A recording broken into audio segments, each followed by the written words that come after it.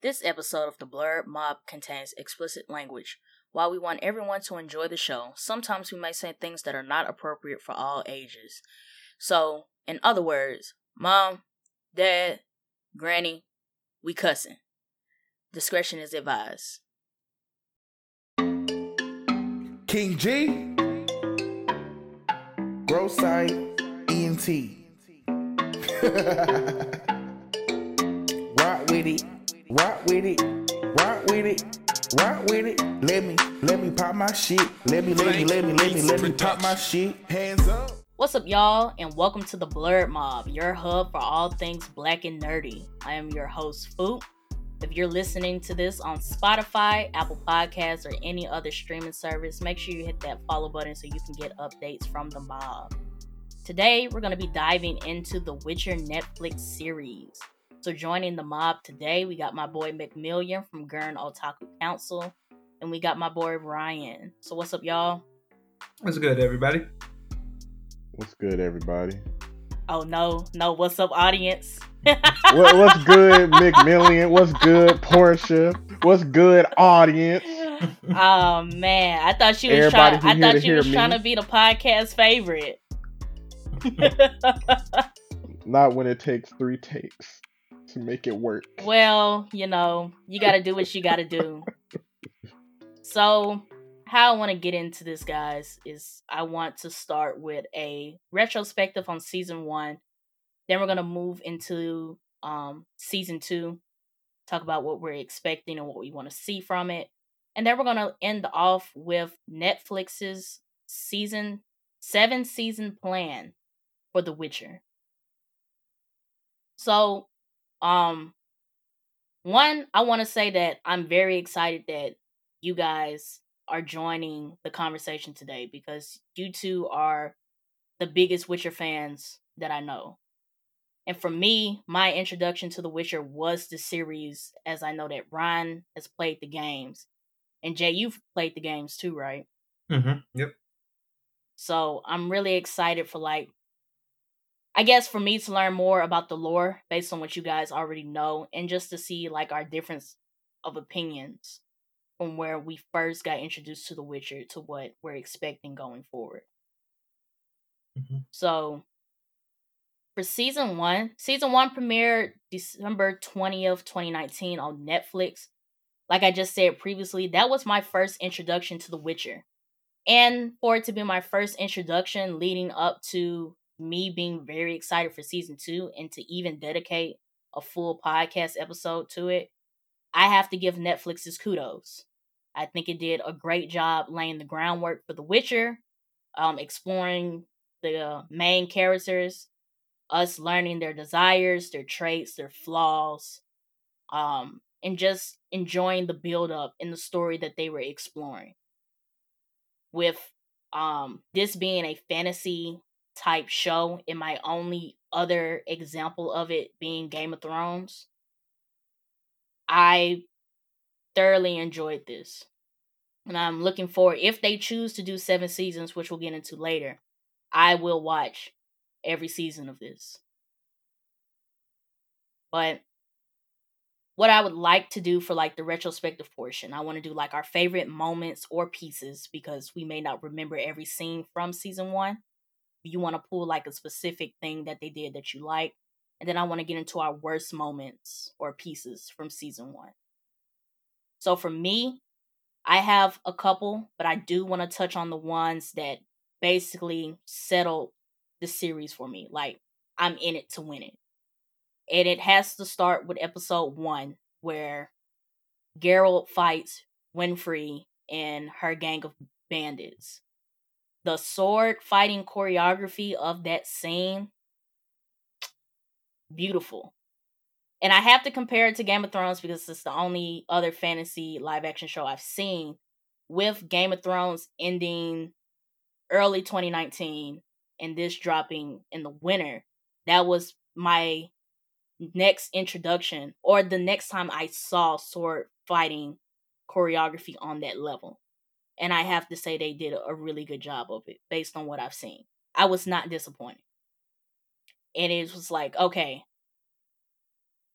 I can fuck with this. I can go and watch not season 2, but continue with episode 2 and the rest of the series, because sometimes I watch episode 1 of a series and it's just like, I'm not about to watch the rest of this.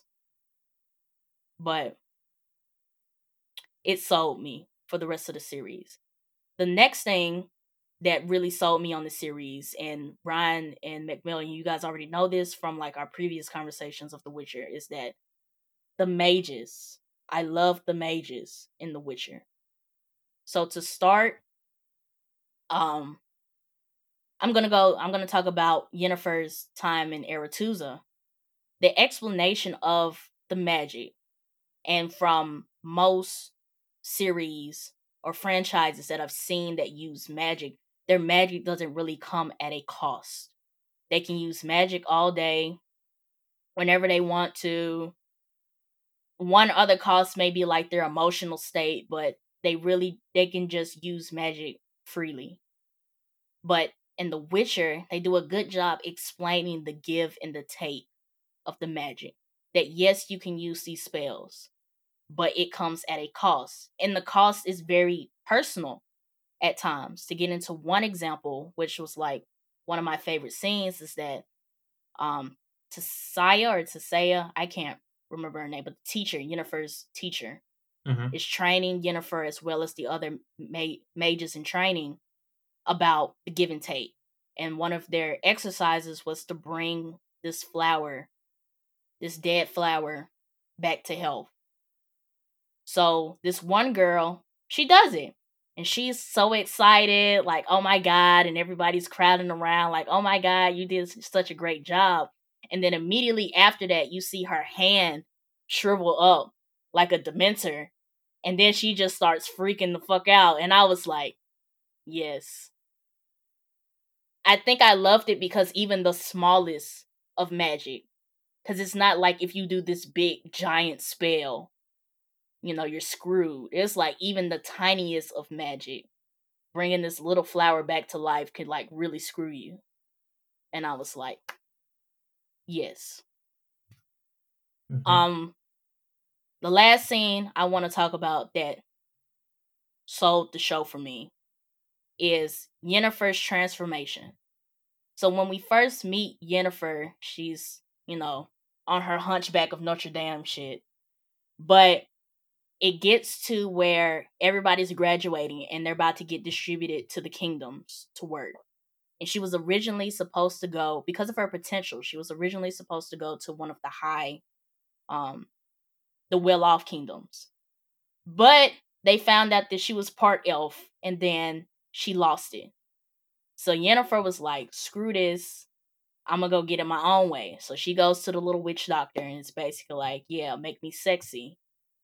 But I know, like, saying make me sexy sounds like very minor to what actually happened. Yeah, Because it was like make me sexy, but the way that the scene went out, I was like, girl, I don't even know if this is worth it anymore. Because she goes to the witch doctor, and the cost of her becoming more desirable in appearance is that she has to give up her ability to have kids. And with it being The Witcher and it being magic, I had half the mind to think that he was just gonna, feed her some potion or do some spell and she can't have kids. No.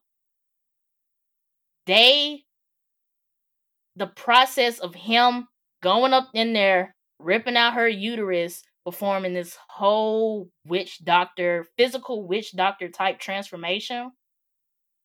Like, she's hollering and screaming, the music, the intensity of it. I was like, if this is the type of stuff that I'm expecting for the rest of this series, I'm down with it. Like, they are not shying away from anything in the show. To show this, from this part alone, I know that Netflix has put all of their eggs in the basket on this one. So that definitely sold me on the series. And then we see the same type of stuff going forward. But those were my big things for season 1 that really sold me on it. What about you guys? Um, so what drew me into season 1 was, of course, like as aforementioned, is that I played the video games, and when you're introduced to a property like this, of course you go in a little hesitant, as we've all known. We've seen a lot of remakes, reimaginings of different movies, TV shows, games, and you're a little hesitant. But literally in the very beginning of episode 1, when you see Geralt fight this Kikamura, and the investment that they put into the CGIs, the way that monster actually looks scary, like you mentioned earlier, like the actual fight scenes, like even seeing Geralt fight a monster, like, you got to realize what goes behind the scenes when an actor has to fight, like probably a green screen or animatron, like the Mm-hmm. investment that they put into that, and for it to actually look scary, look like an actual monster, it drew me in. Because essentially, with The Witcher, Geralt is a monster hunter. It's a fantasy world. Geralt is a hybrid mutant monster hunter. That's what a Witcher is. And for them to show that scene, show him using the potions, I can't remember if it was like a cat eye potion or whatever it was, seeing how it affects the body, that drew me in. Mm-hmm. I was like, they're staying 10 toes down behind this franchise and bringing it to life, I and that's like what the drew me fact in. that they didn't just stop at that one monster. Because you know how some franchises, they do one big monster and then that's it. Mm-hmm. Mm-hmm. But I think Netflix, like you said, they invested their time, because the monster that we see at the beginning of the series, that's not the only monster we see in the detail that they went into Mm-hmm. creating these other monsters. I loved it. Because we also saw that ghost. It was a Striga. I think that's how you Yep. pronounce it, a Striga. Mm-hmm. But they had a Oh, genie too, the Striga, and they had some the dragon. Mm-hmm. So yeah, but they didn't. Well, they didn't really fight the dragon. But yeah, they no, didn't it looked fight good the though. dragon, Yeah. but I guess I'm just trying to get at that they did explore other creatures. Yeah. Mm-hmm.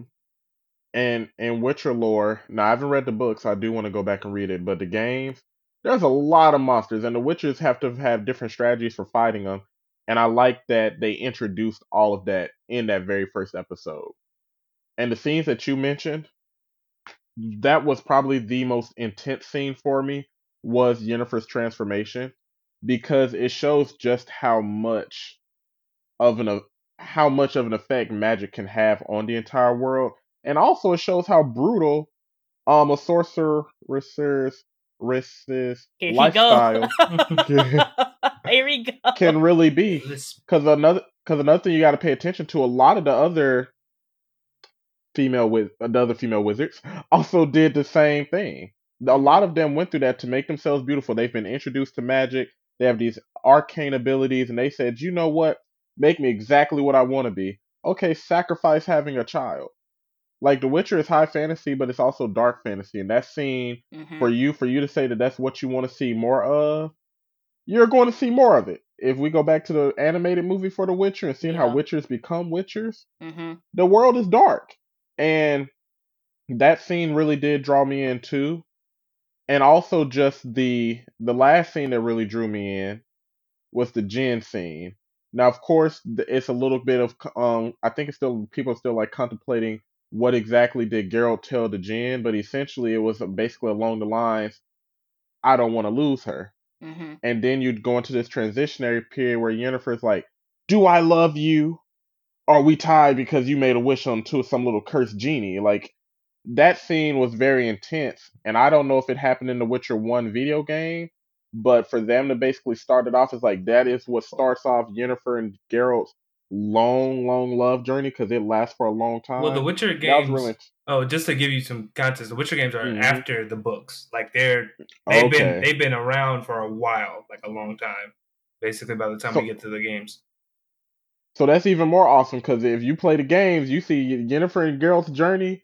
They love little situation go last a long time, and to So know that that's how it starts. they're basically Hmm. Bruce and Selena, but Yeah. but high fantasy. Mm-hmm. Yep, it was really intense. It was really intense, and I love that about the series. I like that they pull on heartstrings.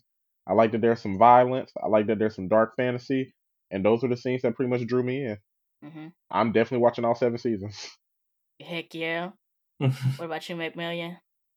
So you guys touch on obviously like a lot of the popular stuff. So I guess I'll go down like one, the Striga fight I think is what really brought me in, like hooked me. Like necessarily the first episode was very good. Still showed me like a lot of the things I liked about The Witcher, such as the combat, the never knowing who to trust type of situation with Geralt being like, I'm part monster. People see me as like, oh, they only want me around when they need me necessarily. So it was good to see that that was like staying true to the roots of like the characters and stuff like that and the world. But like that Striga fight, it being an unorthodox type of fight, the fact that like this Striga already killed a Witcher, and Geralt might be in trouble, and he actually did research and figured out, okay, what exactly is this monster, and what do I need to Hmm. do to not only protect myself against it, but make sure there's a decent ending for everybody. Because the Striga was basically like a cursed child, and he was just Yep. basically like, I don't want to kill a kid, so I got to figure out how to make sure it happens. So they had to fight that thing all night, and that was such like a dedicated like scene to that whole thing. Such a good one. Besides that, I liked how they got the elven prejudice into the show, because in the world of Hmm. Witcher, elves are kind of like, and it's really interesting because in most fantasy stories, elves are seen as like sacred, but in the Witcher universe, they're almost like seen as like less than, or like people are racist against them, so they try to wipe out elves a long time ago, and it's like kind of woven throughout the Witcher universe. And so when Geralt was hired to kill that goat guy who he thought was a different monster, and he was like, "This is just a Yeah. dude that looks like a goat." You had like this whole like funny situation that turned out to be like bigger than that, because it was like, we are these outcasted people and we just want to live, and you got humans after us and all this other stuff. Like all we want to do is survive. Y'all basically hit, I think, on everything I liked about Yennefer's story, so I won't like replay that. But like the fact that magic does have a cost, I really like it, and to see how mages sometimes work around that cost. Like in the big battle at the end of the series, you had Hmm. that battle mage whose his whole thing was just making more Yep. swords for that fight. Yep. Yep. And it was such a simple thing, but he had as you saw, he had a reserve. Like he couldn't do it endlessly. He had to like Right. actually have those things prepared. And basically when he kept running out of them, he got, well, it turns out he was evil, He but did run out. Well, yeah, yeah. I was like, it turned out actually that was a fake battle, but still, like I thought that was like, see, this is the consequence of relying too much on magic or something like that, you know? Yeah. Like the fact that they even they showed it for that, I thought was interesting. And then another one that I really enjoyed was the whole Law Surprise scene, where you actually get to see the origins of Hmm. why Ciri and Geralt, right? That's her name, Ciri. I'm just Yep. pronouncing it. Siri. Yeah. Yeah. Okay, and why Ciri and Geralt are like intertwined. That was such like a fun yet frenetic and serious moment, like because you're at a celebration of this princess getting married, and then this dude who looks like a hedgehog is like, "That's my wife," and you're just like, "What is going on?" Yeah. And it was just such like a fun yet like still serious moment. And at the end of it, Geralt's like, "Oh, I just, you know what, law of surprise, just like how you did it." And then it turned out, Yes. yeah, got it, she pregnant, and it was like, It oh was no. hilarious that I guess he just threw it out there because that's what everybody else was doing. He's like, I don't know, I don't know, law of surprise, and then everybody's like, and he's like, what the fuck? What are you- Like, this is your kid now, bro. Congrats. I found that scene funniest because of how it starts, where he's just following Yaskier to some party to be his bodyguard, and how it Mhm. started and how it ended. It was like, yeah, you really didn't sign up. You did not sign up for this. Yeah, so I all those like scenes and the stuff that you guys mentioned is another reason why I'm looking forward to more of the series coming, because if they keep being, I feel like, true to this universe, and keep actually like putting forth the effort to make these episodes like frenetic and high fantasy with all the like, because Ryan touched on it. Like, it's hard to pull off magic in a live action series. Like, anytime someone's like, "Oh, this game or this series that I know has like a lot of high action, high like magic type of encounters and situations," I get real nervous when they're like, "We're doing it live action," because I'm just like, like you gotta. There's so much that has to be put into making this look nice and then making it polished, and and they're doing the work to do it. Yeah. So if they keep up with it, I'm looking forward to everything else they got coming. Yeah. Can I ask y'all a question? What's up? So when The Witcher was first being announced for Netflix, the the term they coined this term Netflix's Game of Thrones competitor.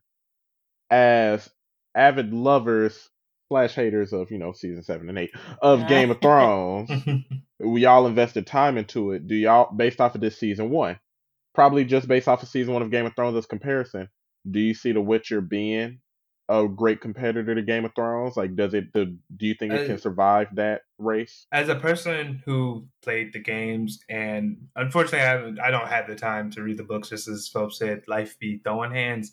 Life beyond it. But basically, as a fan of the video games, I think it could, knowing what I had to play. Like, playing as Geralt alone, I know that this world can be just as brutal, if not more so, than Game of Thrones' world.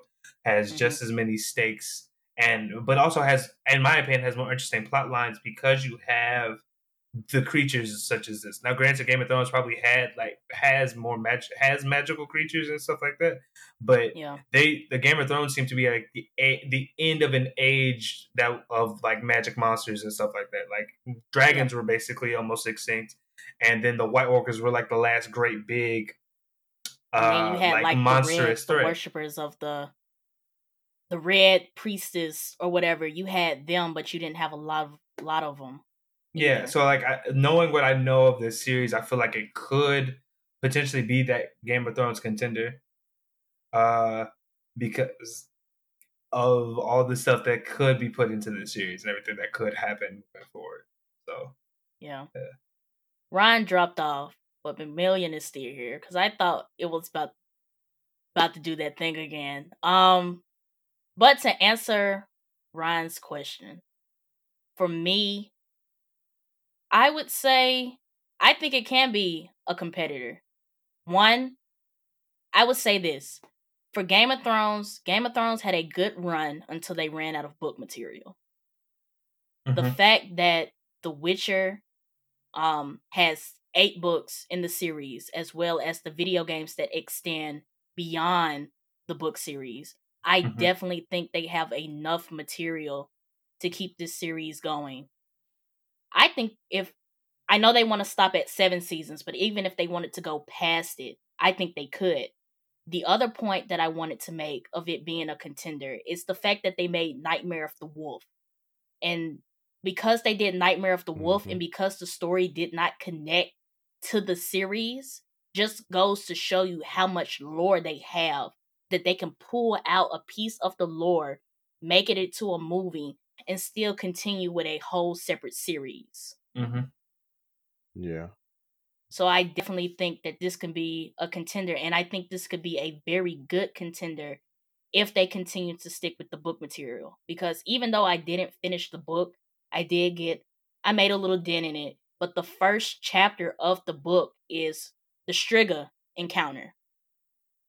That's the first chapter from the book of Geralt going through that whole thing, not wanting to kill a kid, like getting that insight into his character. And the other thing that I wanted to touch on from Macmillion's spiel is that in Nightmare of the Wolf, we see that the Witchers are money hungry. And they're so money hungry that they're making monsters to keep their income. But then you see Geralt, who, yes, I've been given this job to kill this monster, but when he faces the reality of it, like with the goat situation, yes, I'm getting paid to kill this goat monster, but then when he found out what it was, he was like, I'm not about to waste my time with this. Or I'm not that kind of person who would just kill you just because I want the money. Like, this didn't turn out what they said you were, so I'm just gonna... And he left them. He let the guy live. And even the thing with the child, with the Striga child. He was like, I'm not gonna kill a kid. Indeed, she was a monster, and she gave him a run for his money the most of the night. He did not give in to that urge to just kill this monster because I am a monster slayer and this is what I do. Mm-hmm. It kind of falls into that trope of how everybody sees Geralt as a monster, but in real life, he has a strong sense of morals and ethics, and he's not an evil person. I mean, I He don't think care about destiny, but yeah, I mean, I think of that's probably like one of the strongest things as far as The Witcher is concerned is like the center of the story is like this character who's seen as a monster, but in reality, isn't everyone just slightly a monster depending on the circumstances? Yep. So to get into the worst moments or pieces from season 1, I only have 2.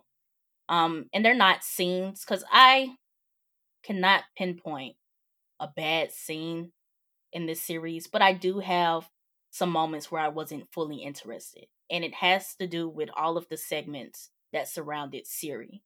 Like, I understand what she's here for and why we're being introduced to her character, but I will say that all of her scenes were not very exciting to me.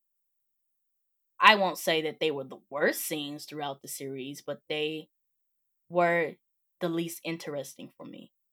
That if they were not jumping between her story, Geralt's stories, and Yennefer's story, that may have turned me off from the series if we had to watch a full episode of Ciri. Because of the way her segments went. That probably would have turned me off from the series. My second thing is that the fact that they were exploring different timelines.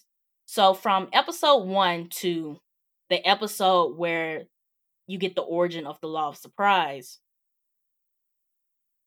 I'm thinking that everything is happening on a unified timeline until we get to that episode. And that's when, because the queen of, I can't remember the kingdom, but Ciri's grandmother dies early in the series. And then we get to the Law of Surprise episode, and then she's back. And then it's like, okay, there's some time travel stuff going on. But you would never known that until you got into that episode, and it really throws you for a loop. Yeah, I think that was so. Not to take it away from you, but that was also one of my things. So, like mine too. I don't think it was bad. It was just like I felt like there should have been more of an inclination that certain things were happening in the past. It should have been more obvious. That's my thing. Yeah. Because once you figure it out, and once you figure out that they're exploring different timelines, okay, cool. Now I understand that everybody's on different timelines. But the fact that this wasn't made apparent when we first started watching the series, and you get like mid-season, and this is really solidifies that we are traveling on 3 different timelines. It's like, okay, so now I have to wrap my head around that we're on 3 separate timelines and try to separate the stuff that I've just seen in these past couple episodes. Yeah, so yeah, I just think like it said, it should have just been a more obvious or something. Like there should have been more of an inclination, even if they had to put text up.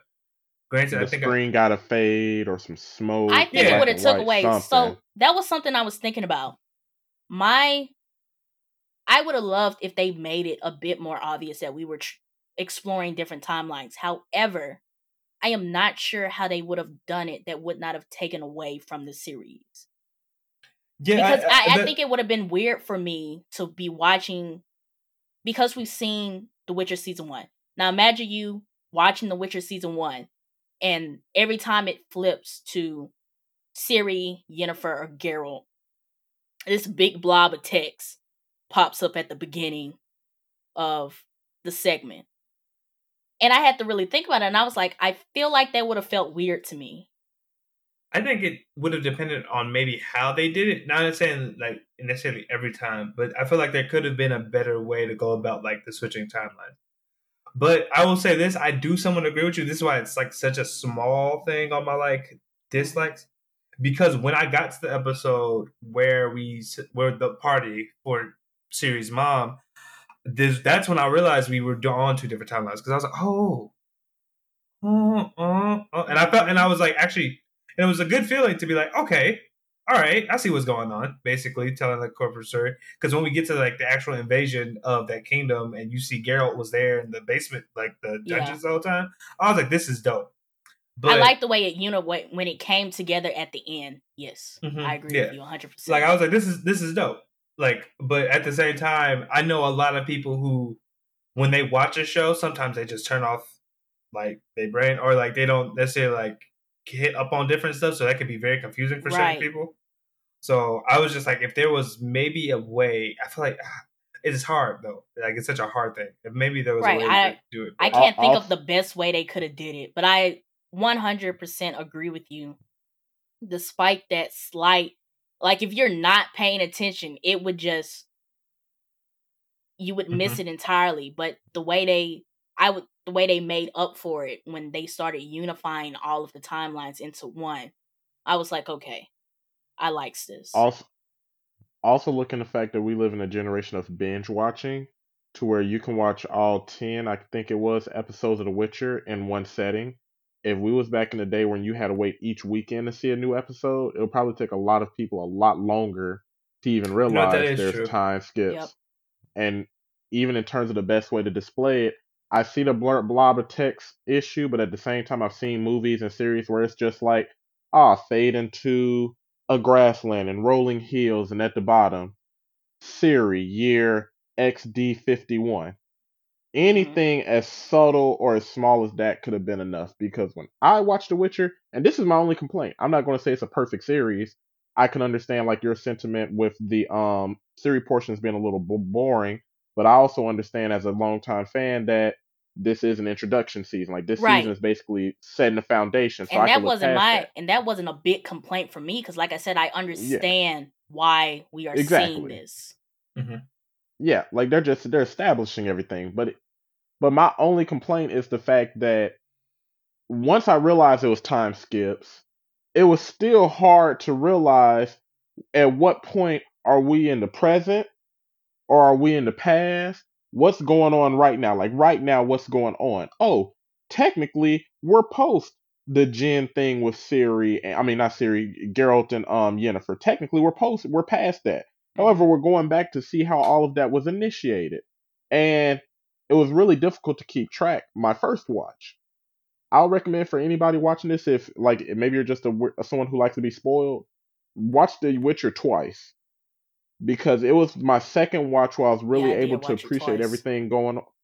It was my second watch where I was able to appreciate everything that happened and really keep tabs of, oh yeah, this is where Siri was born and blah blah blah blah blah. This is how these scenes are attached. Geralt was at the bottom of the basement during this scene. I feel like The Witcher season one is something that you have to rewatch twice. It's not one of those things where you can watch it, wait a few months and see season two. You got to rewatch it because I those time skips confuse the hell out of me. I want to touch on what you were saying about the fact that the It's streaming. the binge Yeah. watching. I want to say maybe that was a risk that they wanted to take because you could binge watch it and because with them releasing everything at one time, you could just rewatch the series at leisure to understand it. So I maybe that was a risk that they were taking that yes, maybe the first run through you won't understand, excuse me, us switching timelines. But you always have the ability to go back and watch it again. It's not like you said, when if this was releasing like every week, if you don't catch it at that time, there's no telling when you can Hmm. rewatch this episode to actually understand what really went down. Unless you had, your fancy direct TV where you could record the episodes and stuff like that. But Mm-hmm. had you missed that time slot, that was it. Or if you watched it and you didn't understand it,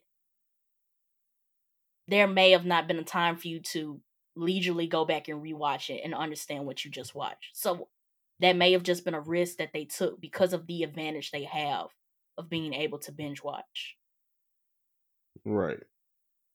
Yeah, because I And it think wasn't that it was just badly executed. Like it wasn't horrible. It's just A little you pet had to peeve. pay extra attention. You couldn't get drawn away from the fantasy. You had to pay attention to, this is a different time period. Let me take note of that. I don't know, and I think I would almost see that as a kudos, like for it to not be a series that I can just, play on my phone and then get distracted by my phone and look at it and just like, oh, I understood what just happened. I didn't see any of it, but I get the gist of it. No, you have to sit down and watch this. If you get distracted for 1 second, if you blink wrong, you done missed the whole segment. So I would honestly give True. Netflix a kudos on that. It was I think other than the fact that it could be confusing. I think it was well executed. I mean, like kind of what Ryan said. They kind of took the streaming to their advantage because I think one of the good parts about a series is if you can go back and rewatch it and appreciate it more. It's just like with video games, replay value is a thing. So, yeah, like I think they took advantage of the fact that this was on the streaming service, probably with not giving up the fact that the time skip was like the two timelines, I should say. The fact that they kind of like played around with it and then let people not only take notice of it themselves, but also the fact that this is a streaming service, so you can legit go back and rewatch it and be like, I know things. Yep. And this is improving my rewatch. I totally agree. Mm-hmm. All right. So to step away from season 1, let's get into season 2. So season 2 premieres Friday, December 17th, 2021. It's slated for 8 episodes. I want to go ahead and pull this out the bag.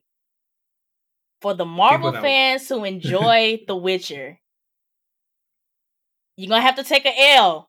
I feel like everybody's prepared to take that L. Because the streaming service, it'll be there tomorrow. It's going to be there tomorrow, but Spider-Man is about to put everybody in a chokehold. Yeah, no, that weekend belongs to tomorrow. That weekend belongs to Spider-Man. So, but I don't see it as a bad thing. The Witcher is not competing with the Marvel Universe. They're in 2 separate lanes. So, it's going to get its revenue one way or another, but you guys, we're going to have to... Spider-Man is taking over. But before we get into the discussion, I want to talk about the season 2 trailer. So they released... It's 2 of them. They released one in September and they released another one like a month ago. Mm-hmm. I just want to go straight fan kid of how they sampled Kanye West's Monster for the trailer. It fit really well. It fit. That jump was fire. Because when they did the intro, I'm watching the trailer, and they get into the intro where it's like, sacrifice your life. And I was like, Kanye? Monster? And so I guess the series is focusing more of like the monster within instead of like the physical monsters. And I was like, for them to be advertising that along with Kanye's Monster song, it fit. It definitely drew me into the trailer. And if you weren't excited for season 2 before, I think this trailer solidifies the hype for it. And I also love the fact that when you're watching a trailer and you recognize the song. Does anybody ever get like goosebumps? No, I love that. When you recognize the song that they're sampling in the trailer, it just makes the experience so much better. And another thing, you know what really hyped me for season 2? What? The fact that they dropped the animated movie. The fact that they dropped that animated movie and it was so well executed hyped me up for season 2. Because for like fans like you who are kind of like just being reintroduced to The Witcher, when you showed me the trailer, we was able to talk about how in the trailer they showed the tree of all the School of the Wolf medallions from all the previous Witchers who failed the exam. Well, the trainee Witchers who failed the exam. Yeah. I like that they alluded to stuff that you saw in the animated movie, because I almost see it's the animated movie as a marketing tool for the live action series. Definitely. And it just looks more exciting. We're going to see some more Ciri. I didn't see Triss in the second trailer, but it's going to hit. It looks like it's going to hit. That's what I was about to say. Is that it And so looks you like didn't we're Normal getting. Triss. see who? I didn't see Triss Marigold in the trailer, Oh yeah, yeah. And no, it's and Triss either. Yeah. and I like Triss because like what I was telling Portia, like off camera, is the fact that if you, at least based off the video games, I haven't read the book, so I don't know how accurate they are. Ciri's relationship with Triss is more of that of like a sister, while her relationship with Yennefer is like that of a mother and a daughter. Like Yennefer is almost like a mother figure to Ciri. So for the fact that it seems like they're going to focus a lot more on Ciri in season 2, I wonder if they're going to introduce Triss and Ciri's relationship in that season, or is it going to be more of a focus on developing that mother-daughter situation between Yennefer and Ciri? It looks Mm-hmm. more like the Because it is an mother interesting daughter. dynamic. It looks more like the mother daughter situation to me based on the trailer. Hmm. But one of my things was that what I wanted to see was basically the aftermath from the final battle. So basically Mm-hmm. everybody's split up at this point. Like even in the trailer you see Yennefer with the evil mage that was Yeah. working for Nilfgaard. And then Sirius with Geralt. So it's no telling where everybody else is. So we could see Trish, or maybe she's somewhere else that what they're trying to explore for this season, we may not get her. Yeah. But Hmm. Oh well, I didn't mean to interrupt you, so you can finish I was before I just gonna start. say, coming off the trailer, it looks like we're getting more monsters. We did get a taste of seeing more Witchers. I don't know if this is going to be another split timeline thing or a flashback or something like that, but it does look like we're going, because to get into the synopsis of season 2, to go ahead and put that out there. Convinced Yennefer's life was lost at the Battle of Sodden, Geralt of Rivia brings Princess Cerealia to the safest place he knows, his childhood home of Kaer Morhen. Mm-hmm. While the continent's kings, elves, humans, and demons strive for supremacy outside its walls, he must protect the girl from something far more dangerous, the mysterious power she possesses inside. So that's the synopsis Hmm. for season 2. So I forgot what point I was trying to make before, but I wanted to get the synopsis out before we got into the discussion. So the discussion that I want to have is that what are we expecting from season 2? Even like um. the things that we didn't see in the trailer, or if there was something that you were expecting that when you watched the trailer it confirmed it for you. Jay, did Siri go through official Witcher training? Yeah, basically. That's so. I mean, this is Okay, supposedly, as far as I know, I believe this is like her beginning of her right. Witcher training. What I'm And did she go interested, through the full transformation too, or was that based off her powers the way I that So I she? thought I don't she know. I didn't don't go through know. the full, correct me if I'm wrong, but I thought she didn't go through the full transformation because they were like missing some stuff. Like Yeah, some and of the Yeah. they're unable to. Well, the if you remember in the what is it called? The movie, The movie Wolf, Nightmare of the the Wiz, Wolf. Nightmare of the Wolf. The wizards who were responsible for making witchers no longer exist because Hmm. they all got That ghosted. was it. That was it. Right. The reason, but Siri's training as a witcher is a little. I don't know if it's different, but I'm assuming it starts in this part because by Witcher 3 she's a full fledged actual like her own witcher. Hmm. Yeah. Um, so I'm looking forward to see Ciri learn how to control her abilities, but also like how Geralt handles being like a dad hunter. Yeah. A dad monster A hunter. dead Yeah. monster hunter. I think that's interesting.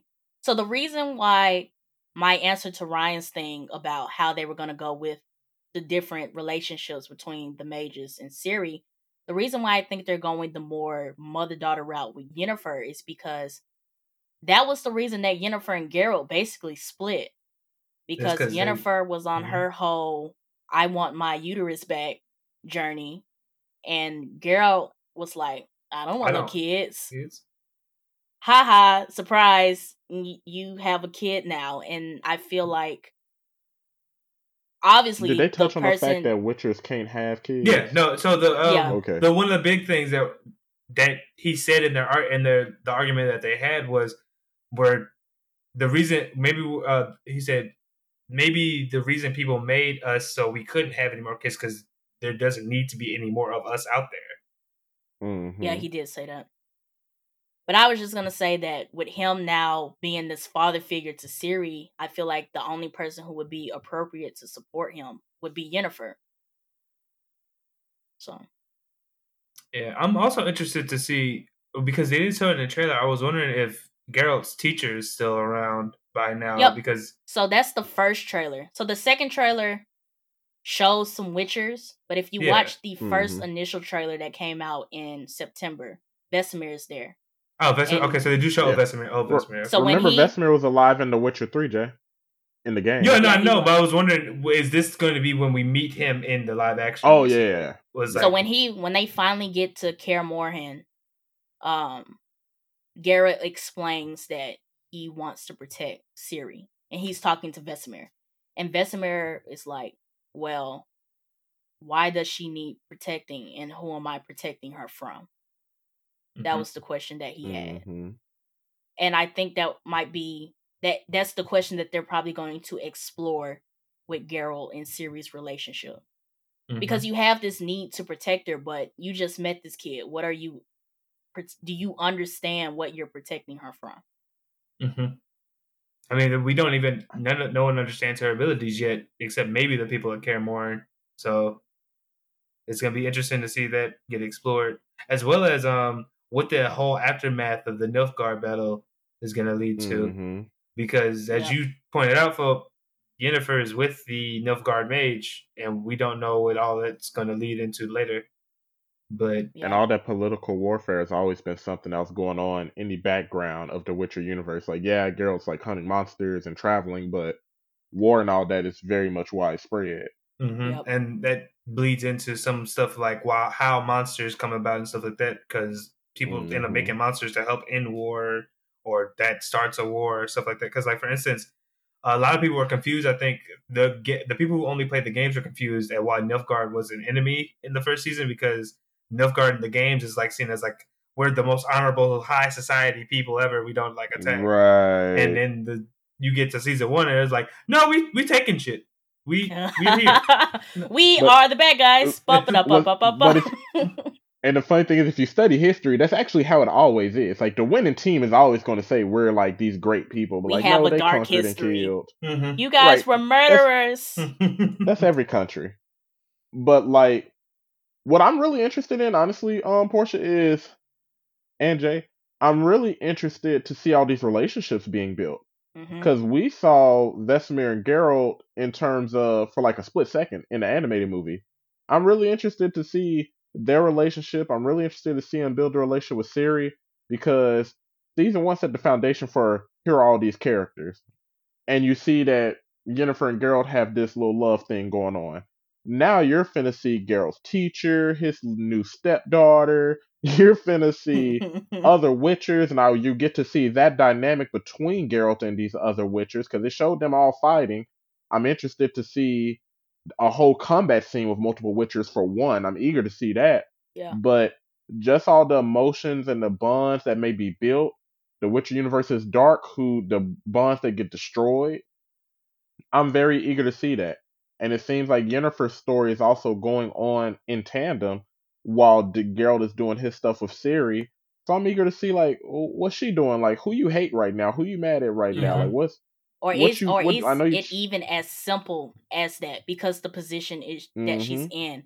Is it really, oh, I hate you guys? Or is it where, yes, I despise you guys at first, but now that I'm inside the inner circle, do I start to feel sympathy, or do I start to relate to some of the Right. things that you had to do while working for Nilfgaard? I feel like season two is going to be the season where we build a lot of bonds with our favorite characters or the characters that end up becoming our favorite characters. I feel like this is where those relationships between the audience and the characters get really established. Yeah. I'm glad we brought up Vesemir, because that was one of my things that I was expecting, because in Nightmare of the Wolf we are introduced to Vesemir, but there are some notable differences between the Vesemir that we saw in the movie and the Vesemir that we're about to get in season 2. So I would like to see how they're going to portray Vesemir in Mm-hmm. season 2. And as well as once we get a taste of who this Vesemir is, how does he interact with Geralt? Mm-hmm. Because I wanna, if they go off how they did it in the movie with Vesemir basically coming out of the battle wanting to be better witchers, better men is what he tells Geralt.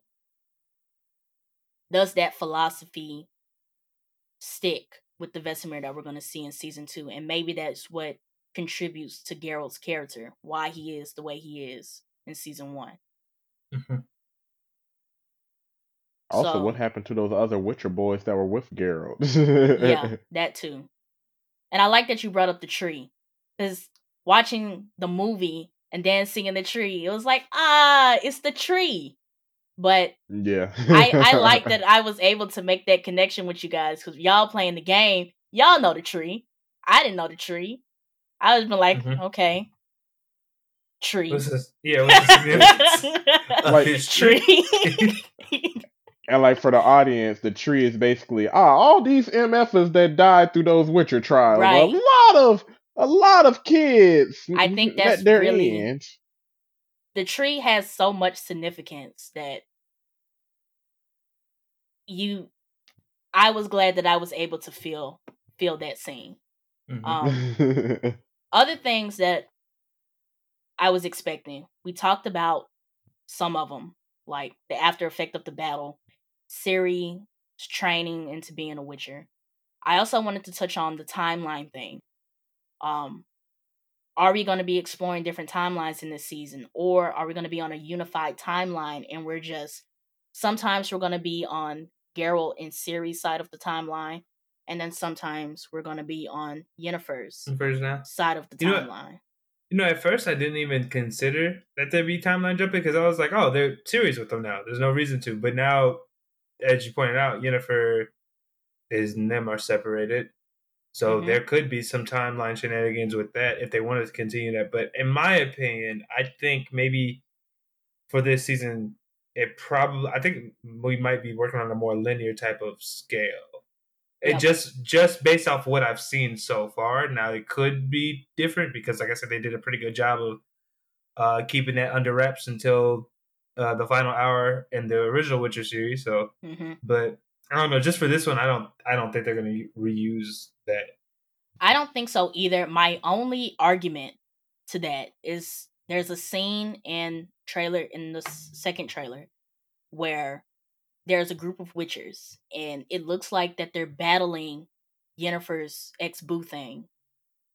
Mm-hmm. The question is, when does that happen? Is this a flashback or is this another timeline that they're going to explore?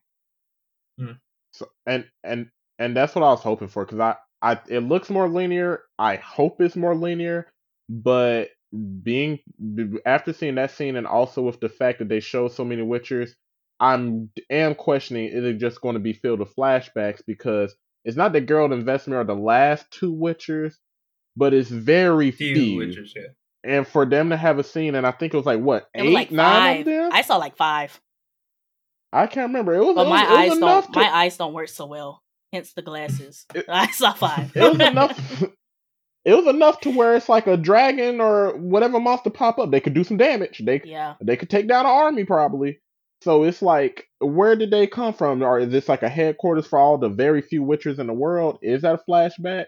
I hope that they stay linear, but I you also never hope know. that they stay linear. The reason why I hope they stay linear, and McMillian touched on this, is the way that season 1 ended.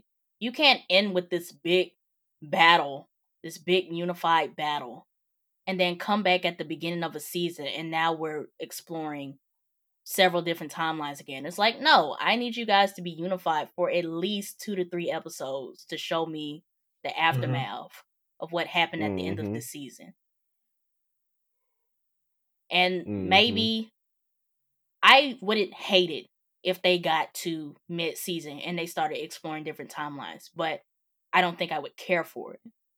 So I just hope everything does stay linear. I think the timeline split in season 1 was just more of the introduction thing and introducing where everybody came from and understanding their characters through their past. But now it's like, okay, now it's time to hit the ground running. And I think the best way for them to do that is to keep everything unified from this point on. Right. Yeah, I'd agree. So the Also, other thing, what's up, Ron? Looking forward to them more. Looking forward to some more monster fights. Not gonna lie. Monster fights and something that we already talked about, how magic is hard to do in live action, but I do want to see more spells because the movie spoiled me. It is animated, but coming off Witcher season 1 and then watching the animated movie where Vesemir's like using fire and ice and all these other type of spells, and it's like, okay, are we gonna get that in season 2? Because that would be nice. You got a piece of it. I think we saw Geralt and it looked like another Witcher using the thing where they use their hand to make a shield. Because if you remember, their hand basically, it's like the sigils are in not embroidered, but somehow they're branded in there. So we did see those, and I would like to see more of Geralt's dynamics. Because if I remember from the game, Jay, it's like wind, fire, pretty much almost every element wind, they fire, can brew. Force, something And like that. did they have ice too, or poison, or something like that? It's Wait a minute. all, but I guess all of I'm that's coming there, from, and the animated movie did a good job of showing that. I guess I'm coming from, because even with the new force field thing that he's seen, the effects look the same. If you see the spells that he was doing in season 1, and then even the force field thing, it has that same type of look and feel to it. So which I suppose is like more the new hotness. Right. To see the next big thing. The next big thing, you know what I'm saying? So I get it. The animated movies spoil me, and I know there are limitations with live action because animation can do anything. But it would be nice to see more. Yeah, so the last question I wanted to ask you guys about season 2 is, what would break the season for you? If this happened, what would completely turn you off from season 2?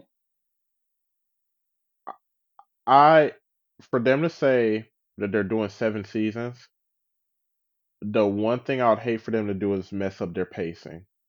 I feel like when I watch a lot of different movies and series, a lot of them it's not too difficult to replicate making good characters. Give them some depth, a lot of books to show you how to do that. It's not too difficult to replicate building an interesting world. High fantasy, anybody can honestly make a high fantasy world. High fantasy is a very common genre. But in a series like this, you have to pace it well. We got interesting characters. You got the lore. You got the history. You got fans from who probably only seen the animated movie. You got fans who read the book. You got fans who played the game. Don't rush and don't move too slow with anything. And that's kind of difficult. It's kind of hard to even give instructions on that. But I feel like pacing could be something that could mess it up. They haven't shown signs of messing up pacing. If those, the time skips could have been done better, but we also talked about why that was probably really good and played to their advantage.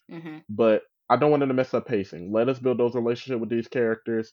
Let us understand more about the world. Let us look at Nilfgaard and all these other kingdoms and their wars.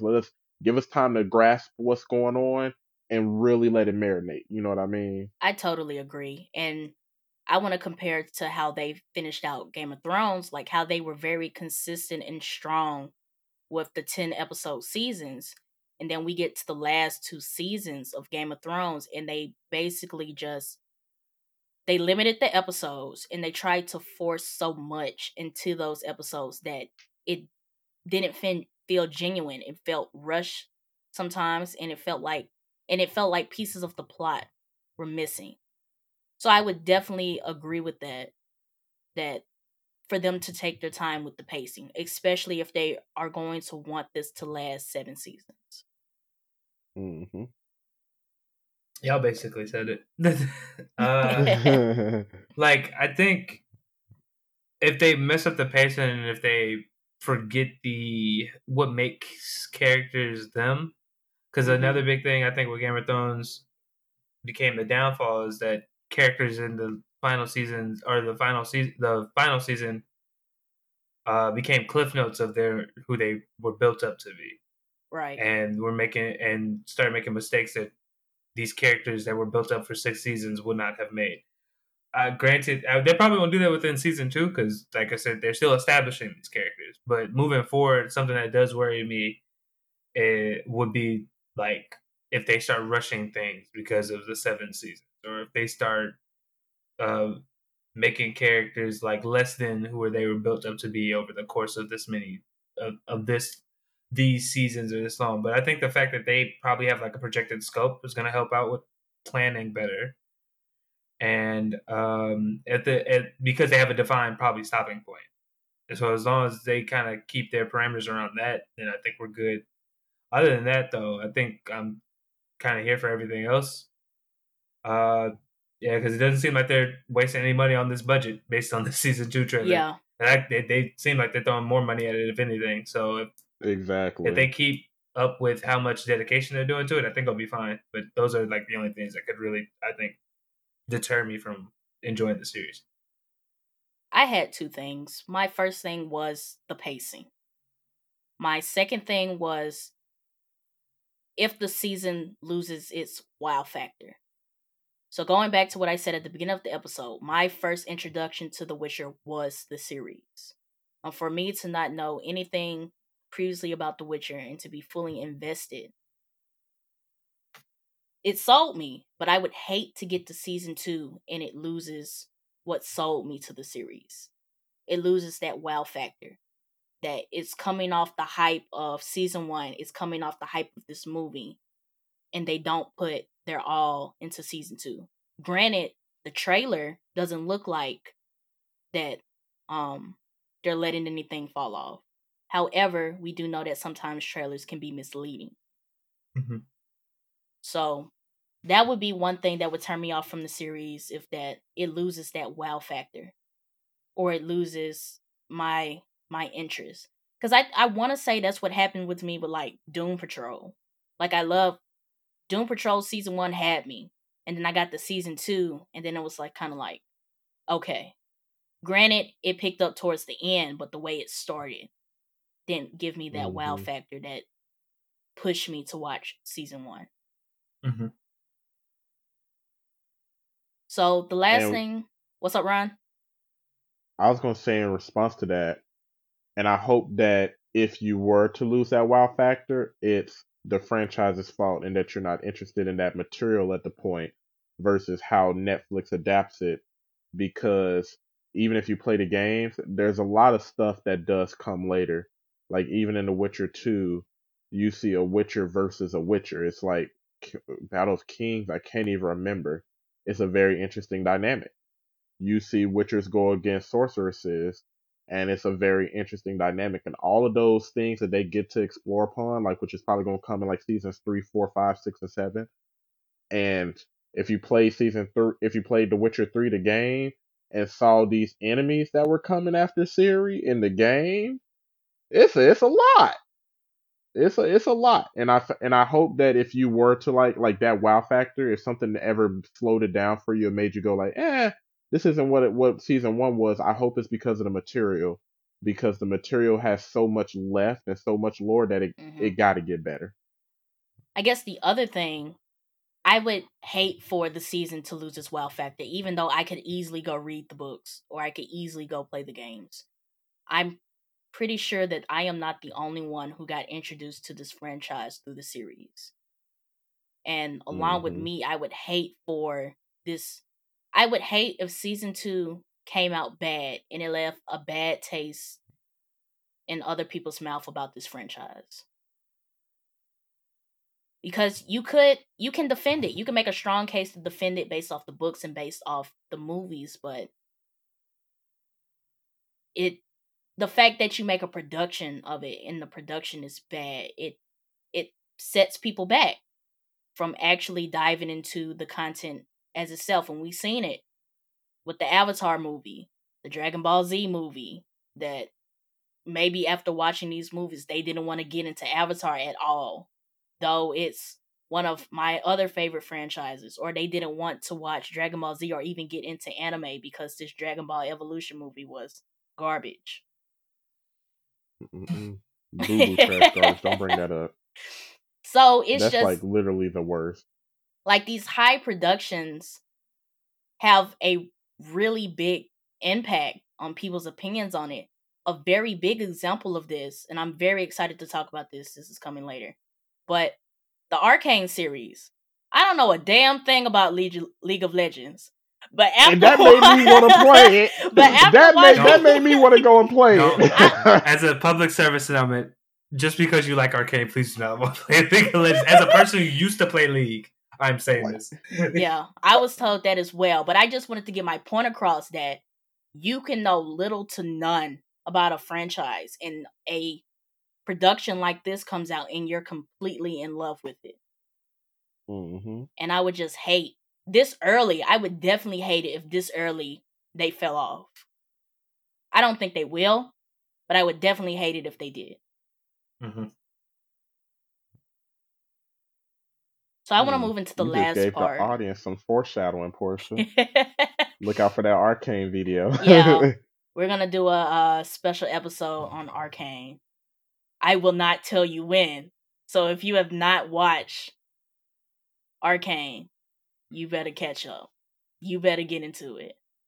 But the last thing I wanted to talk about, and we've talked about this throughout the episode, is the 7 seasons of The Witcher. So a couple of weeks ago, or maybe it was several weeks ago, Henry Cavill made a statement that he was down, that he was in it to win it for Netflix's 7-season plan for the Witcher series. After hearing this news, I immediately called Ron. And I wanted to ask the question. I was like, does The Witcher have enough lore for 7 seasons? And based on this conversation, yes. And back to my point before, the fact that they can make a whole animated movie that does not connect to the series at all. Hell yeah, they have enough lore to fill 7 seasons. One, the fact that they're going 7 seasons and there's 8 books. And I've already brought up some of the connections between the book and the series, that they have more than enough. And the fact that the games extend the books, they definitely have more than enough to fill up the series. It's the fact, and here's the funny thing. As you read the books, even look at the Witcher wikis, it's the fact that the lore of the Witcher world is so big that even if they finish doing the book content, they could make prequels. They could make sequels. There's a lot in the Witcher lore. Like me and Jay, when we did that off camera recording about Nightmare of the Wolf, just the schools of The Witcher. As a fan of The Witcher, I'm so interested in the schools because if you study the history of them, some schools belong to different kingdoms. Some Witchers are legit trained to be more so assassins versus more so brute force, agile warriors like Geralt. And the lore of The Witcher itself is massive. It's a lot of information out there. So 7 seasons just on Geralt, just on Ciri, just on Triss and Yennefer, and I'm waiting for dude to get the name Dandelion. I don't know if that the name Dandelion they're calling him. If you're referring to the bard, his name is Yaskir in the series. But I think Dandelion is his nickname at some point, and like that's from the game. So I don't know when it happens. I don't know if it's going to happen or if the game just made up some stuff. But it's a lot. The Witcher lore is very expansive. It's very wide ranging. If Netflix, if they wanted to, could say after these 7 seasons, we want to just go do Vesemir's lifestyle. We could find a random Witcher in a whole nother side of the kingdoms from a different school if they wanted to. Mm-hmm. So 7 seasons, if they do it right, most definitely, they could definitely do it. Yeah. You on board with that, McMillian?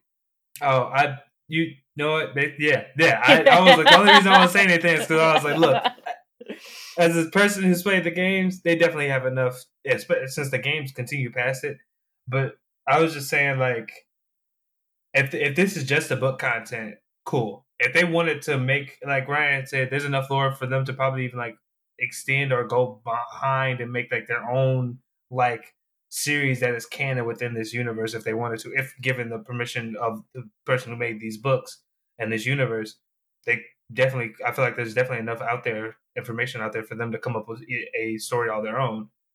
Mm-hmm. So yeah, I think 7 seasons for Geralt and Ciri, I think that's totally enough. Yeah.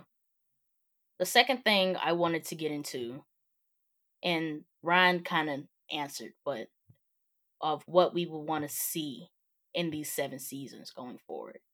And my big thing is just use the material that exists. Even if you don't want to use all of the book material, there's still the games and there's still the wiki that has stuff outside of that. I think the thing that ruined Game of Thrones, let's start with the fact that they ran out of books in season 5 and they basically had to freestyle for the remaining seasons. And I think it worked well for season 6 and it completely fell off. They failed. To me, I feel like they failed for season 7 and season 8. But with The Witcher being established as it is, we do know that franchises do like to switch around things that's originally included in the lore. We see it with the comic book movies, etc. But at least continue to use it as a base Mm-hmm. going forward. 7 seasons is a lot. Making a continuous universe and having these stories all play into each other is a lot of work for the writers. So I just hope that they use the book material as a base to tell these stories that they want to tell. Mm-hmm. Yeah, no, I agree. I mean, from what I've seen online, most of the people who have read the books or are a fan of the books seem like that these are pretty faithful adaptations. Mm-hmm. They say, I believe, like most of the first season covers like partial of book one, and then like they said, there's some short stories that it also adapts that lead into the first book of The Witcher. So, I think we're par for the course of this being a faithful adaptation, unless things change in the future. But from what everyone who's read the book says online, uh, I think we're headed towards like a pretty faithful adaptation moving forward. Now, I'm excited, especially if they're going to consider this Netflix's competition to Game of Thrones. I'm very excited to see how this is going to play out. Mm-hmm. One, because they Most don't definitely. have the pressure of releasing at the same time as Game of Thrones. Game of Thrones is done. And they could learn a lot from Game of Thrones as they're developing this series. So I think at that end they have an advantage on that. So Mm-hmm. Yeah. what about you, Ron? I I agree. I hope because I never really understand what makes writers and producers when they're reimagining previously established content. I never understood what made them detour from the original content, especially if the original content was so good that it encouraged the adaptations and the live actions. I never understood why. I don't know if it's arrogance I could answer or that question for creative you. I mean, freedom, I would say So I could touch on it. I was reading a but like, book. And it's written by this guy who writes like screenplays for like HBO and stuff. And he was saying like how one of the first screenplays he wrote, he had to write it based off an actual event in US history. And he wrote it verbatim, but when he took it to production, it wasn't interesting enough. Like, yes, you told the mm, story, but you didn't write it in a way that would grab somebody's attention if they had to watch this. I So would, it's a balance of, for me, I feel like it's a balance of using the lore versus making something that's going to be entertaining for the people watching Right. it. Yeah, sometimes in an adaptation of media, you try to enhance certain things to fit the medium. For instance, books. When adapting a book, for instance, a book is mostly text, and a lot of times you Hmm. get the perspective of the person They're that very the story is descriptive telling as from. well. Yeah, they're very descriptive and stuff like that. And technically, when you're translating it to a visual medium, the descriptions aren't there anymore. They're on the screen. They're in front of you. Hmm. They're like the settings are there.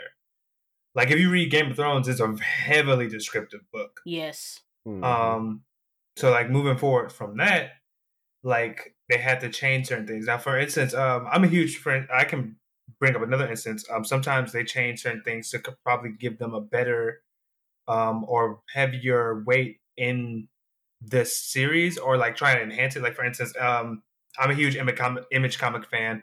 Invincible is the second favorite comic book story ever. Amber, if you've watched the show, uh, Mark's girlfriend is a totally different character than she is in the comic books, and I feel like that was more to actually give her a character, because in the comic book she's just kind of Mark's girlfriend.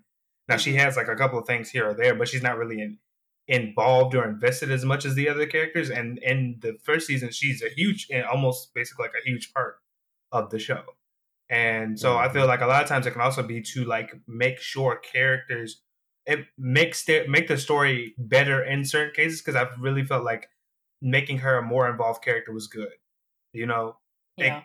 it, granted, I'm not a huge fan of Amber in the show, but she is a full realized character as opposed to her comic book counterpart, which was just basically like a cliff note. You know. Yeah. So some stuff they gotta flesh out a bit more, and some things they also have to change just to fit the medium of what the respective thing is.